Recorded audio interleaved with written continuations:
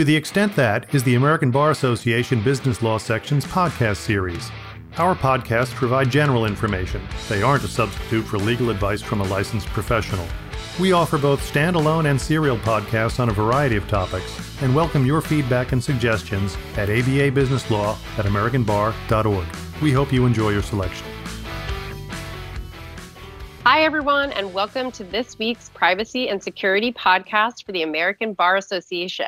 This is your host, Jordan Fisher from Beckage Law, and I'm excited to be talking today to Daniel Gary. Daniel, welcome to the show.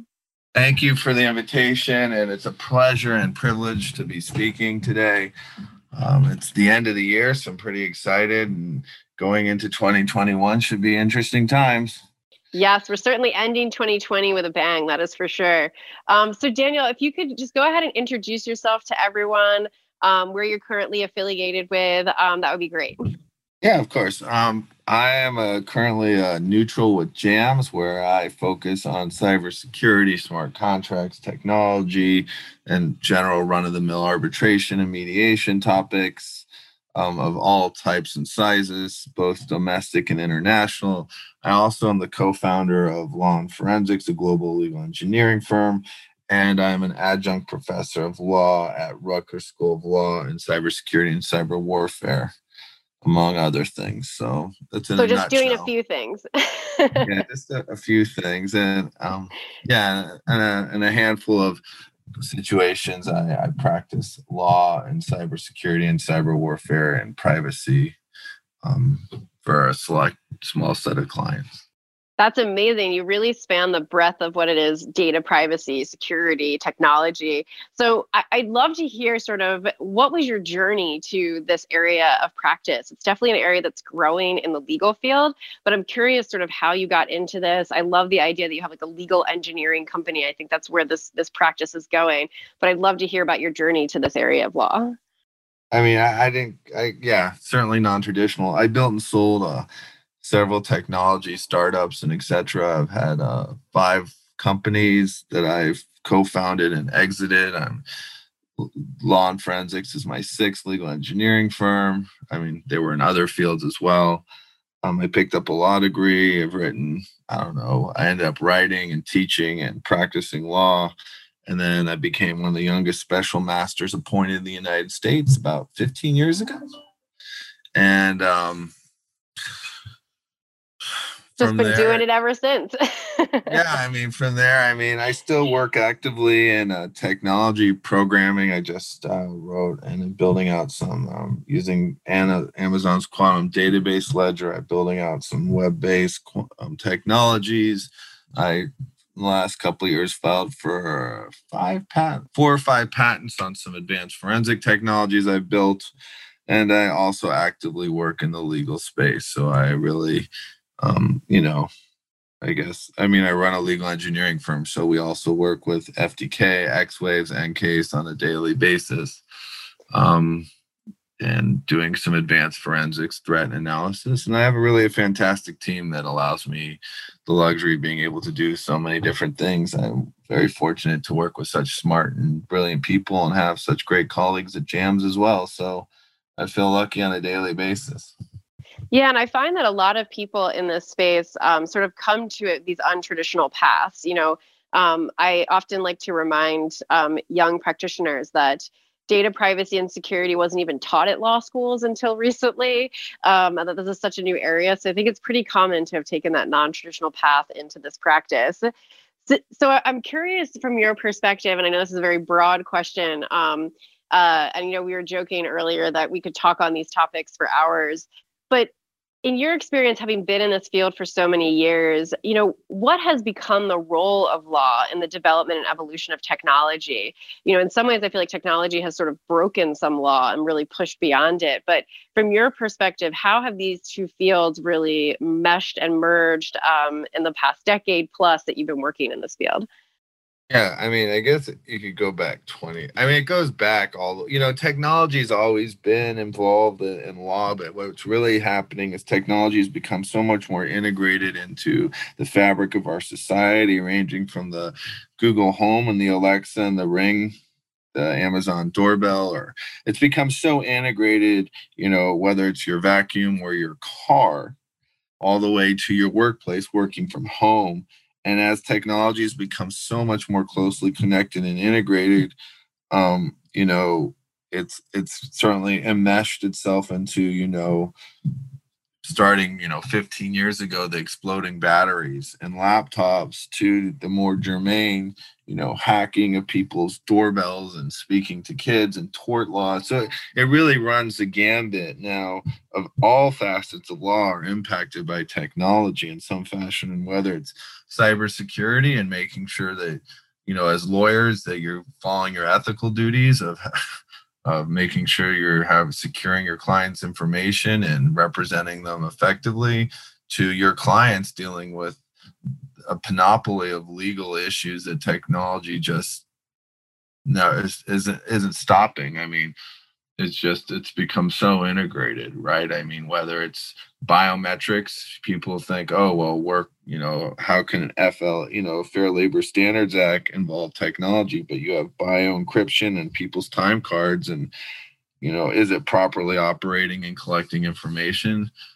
To the e-discovery area, where you have, I sit as a special master, and there's, requests for the Google Cloud, and there's personal Google accounts and geofencing, and, all of these complex ideas that govern where personal information exists and is generated. And so as this, it's almost what you would call immersion. It's sort of taken over. Yeah, I mean, it's like it's not even taken over. It's one and the same almost, right? I mean, you bring your phone to work and you use your phone to talk to your wife or your kids or your partner about chores and laundry, and then you use it to talk to your business partners about cases and litigation, and then you use it to book and buy your holiday gifts, and then you may use it to schedule the cleaners, and then you may use it to have a video conference with your family, and then you may use it to check the alarms in your house and start your car.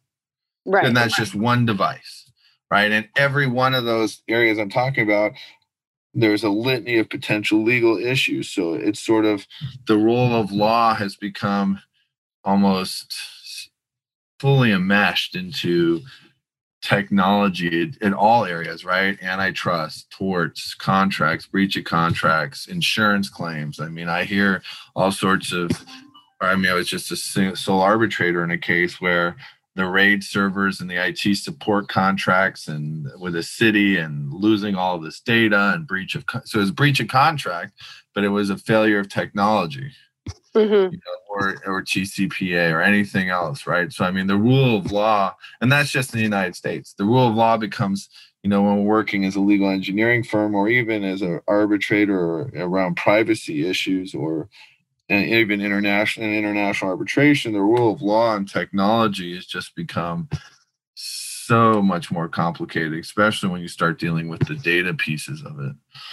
What I wonder from your perspective, too, I mean, like picking up on that theme, has the law helped to drive some of that technological conversation, or has it been technology and law trying to play catch up? I think this is people have very varying thoughts on this, but generally law is behind. And so I'm wondering, we have all these, like every device that you just named creates a ton of data.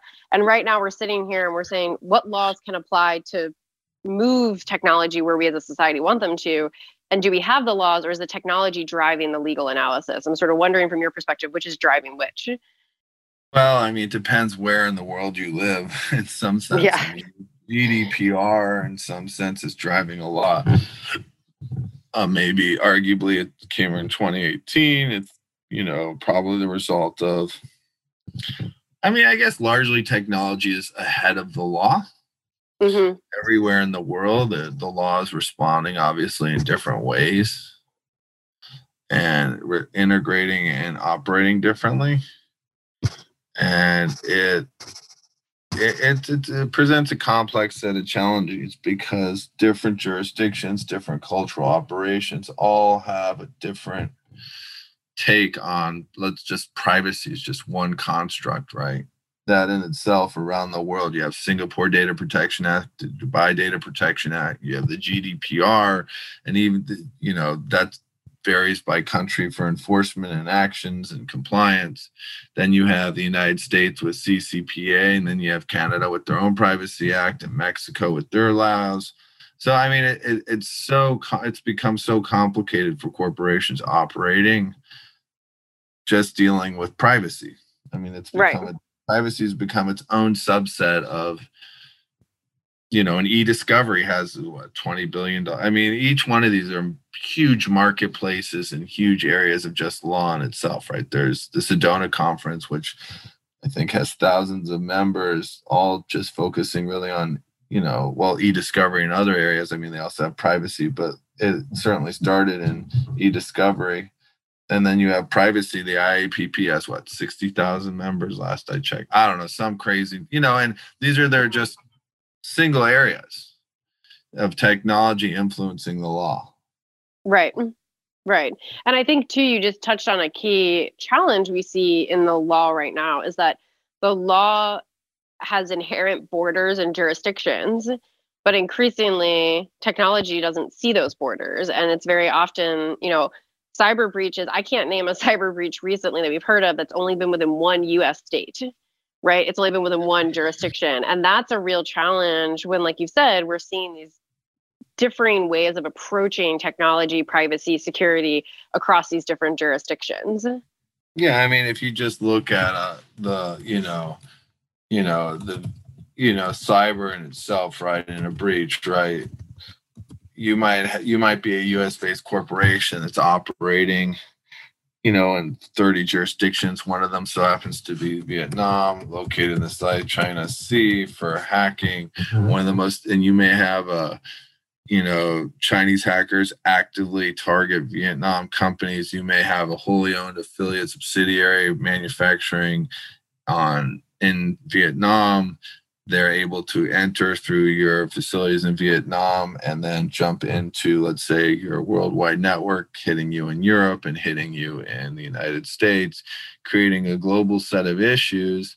And then the question becomes disclosure and other things of who do you have to disclose to, are you violating X, Y, and Z country, and so on and so forth, right? I mean, and that could all be perpetrated by, Chinese are very active in hacking different countries in the South Chinese Sea, including Vietnam.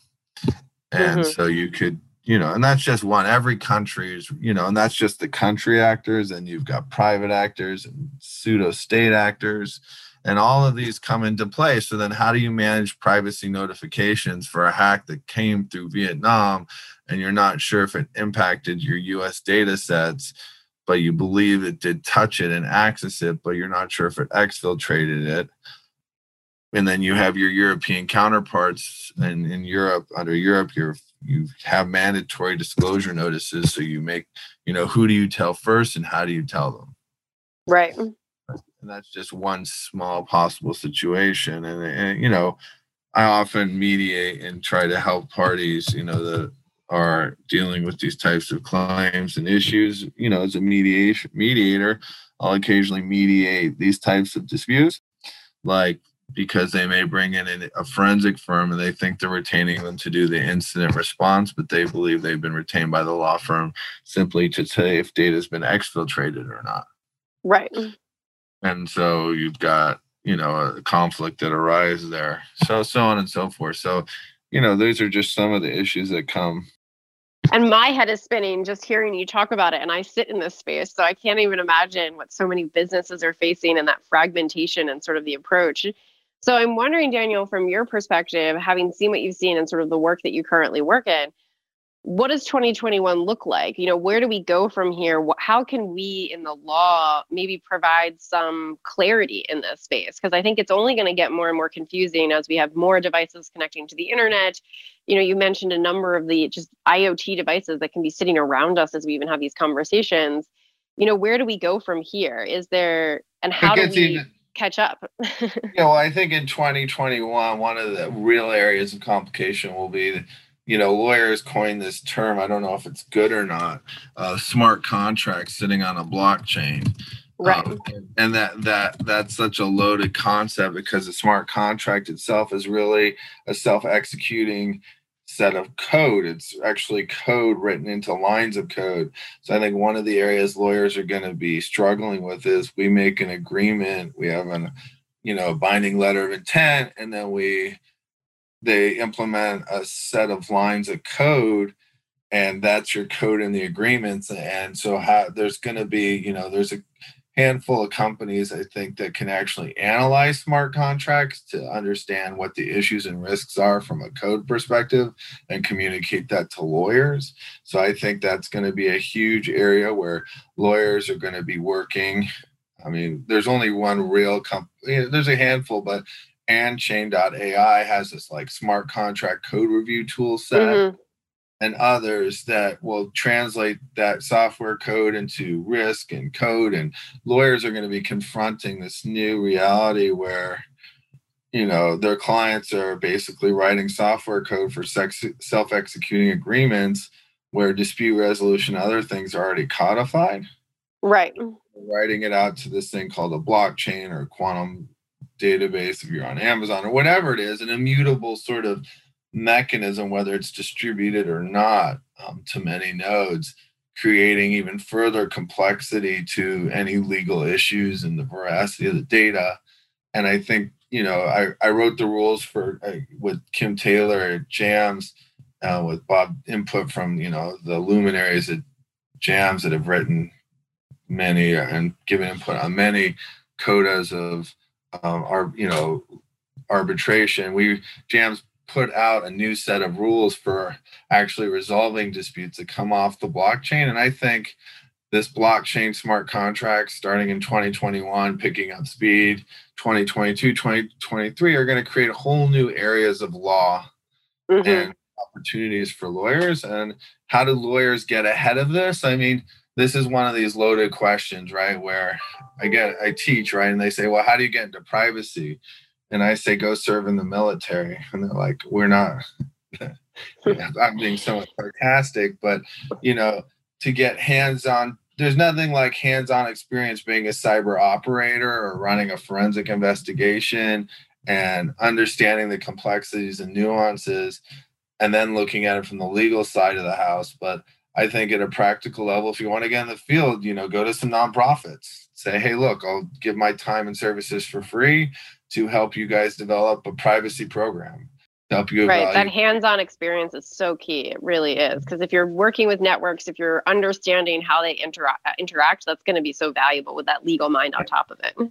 And I think you start by going to a nonprofit, then getting some books out and understanding some basic things. I think a lot of lawyers want to end up where I'm at, and I tell them, you don't have to end up where I'm at to do what I do. What you need to know how to do is how to ask the right questions and understand the answers. Right. And a lot, technology changes at such a fast rate and pace, right? I mean, I have a very focused area of subset of knowledge and expertise in technology around software development and around, certain subfields of technology. But the truth is that to really be a good lawyer, knowing how to ask the right questions, and engage and think about things is way more powerful. I think, Mortimer Adler, who, passed, was, the youngest dean at University of Chicago, I believe, and professor at Columbia and elsewhere. And, he firmly espoused the belief of learning. He wrote a book, How to Read a Book, right? And I mean, that critical skills of how to analyze something and think about things and evaluate and think and then ask the right questions is really where lawyers that want to go into privacy and technology are going to come out ahead. I think it's really, really where you can, get your feet wet. And obviously you need to know the nomenclature and the technology terms. But I mean, how to read a book, it's a framework that provides you on how to understand something. So you take that framework and you apply it to reading a book about privacy or technology or systems, and you learn how to ask the right questions. But I mean, but you also need to understand the basics of law, contract. I arbitrate TS, all sorts of just vanilla TCPA sort of disputes and other things as an arbitrator. Understanding the fundamentals of the law are as important as understanding how an auto dialer works. Right. So it's really, you gotta, but so I think lawyers that want to get in the field, get a credential or two that helps, but really learning how to ask the right questions and get that experience and going from there. I mean, there's no magic bullet, so to speak. It's just taking the leap and, learning to ask the questions and learn new things. I think the cool thing about this area is that you always will be learning. You'll always be. You never get bored. That is for sure. That's what I always say to people. I mean, you can just look at solar winds, which I'm sure will plague us for the next 6 to 9 months. And, at a minimum, and that's one hack, right? There's a half a dozen or dozen hacks that have happened in the last 2 weeks, right? Yeah. I mean, some of them are bigger than others, and how do you manage that risk and execute that risk is equally important. And I love that, asking the right questions, because I think it's also being inquisitive enough to ask the right questions, and understanding how this all interrelates. I mean, one of the challenges we're going to see, you just mentioned using blockchain for smart contracting. Well, my mind immediately goes to the fact that how do we handle privacy rights and privacy within blockchain when it's immutable, right? And we have this right to deletion under GDPR. Can those worlds merge together? How do we address those? And thinking about sort of the spider web impact of all these new technologies. Staying on top of that is challenging, but I think it's very invigorating. And it's something that asking the right questions is a very good way to approach this practice of law. That is very true. Yeah, exactly. I mean, you make an excellent point, right? I mean, the right to be forgotten is juxtaposed to the idea that something's immutable and distributed to everywhere, right? So I download a copy of the database, right? Mm-hmm. And how does that work? Exactly. And how do those two worlds exist and actually operate together? I think that's a question, and we're going to see that get fleshed out a lot more as we have these technologies that are using blockchain or blockchain-like sort of architecting those systems. It's going to be really interesting to see how that interplays together. Yeah, so understanding how to ask those questions and then understand the answers, right? Exactly. Well, Daniel, I really appreciate you coming on today. I think it's so fascinating the way that you've sort of taken your journey into this technology, privacy, cybersecurity area. I want to end with one final question for you. I like to ask all of my guests this, but is there any recent security, privacy, technology book that you've read that you could recommend to the audience? Or I guess any resource, since there's a lot of resources beyond books in this space that we operate in. Yeah, I mean, I think, this may sound, ridiculous, but I think there's just understanding the basics. I mean, I think Carnegie and Ritchie in C, it's how to program in C. Yes. But it's called C Programming Language. It's the second edition. It's published by Carnegie and Ritchie. It's a great, how to program in C. C is no longer used widely. C#, .NET, VB, whatever.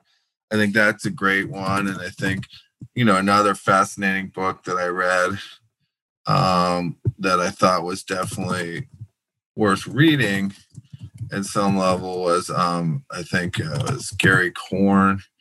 Wrote an article, several articles on sovereignty in the age of cyber. Was another great article I just read recently. And then another great is National Security Law and the Constitution is a great book. Very relevant to our times right now, for sure. So yeah, and it's got a great survey of what's going on. And then, I mean, I'm trying to think. Sorry, I read a lot, so I apologize. No, I love this, and I always love hearing what other people are reading, because I think it's a great introduction for listeners to sort of delve into these topics. So really appreciate that. So Daniel, again, really appreciate you coming on the podcast today. Thank you so much for all of this information, and look forward to continuing the conversation in the future. Yeah, definitely. I'm trying to remember this book I just read.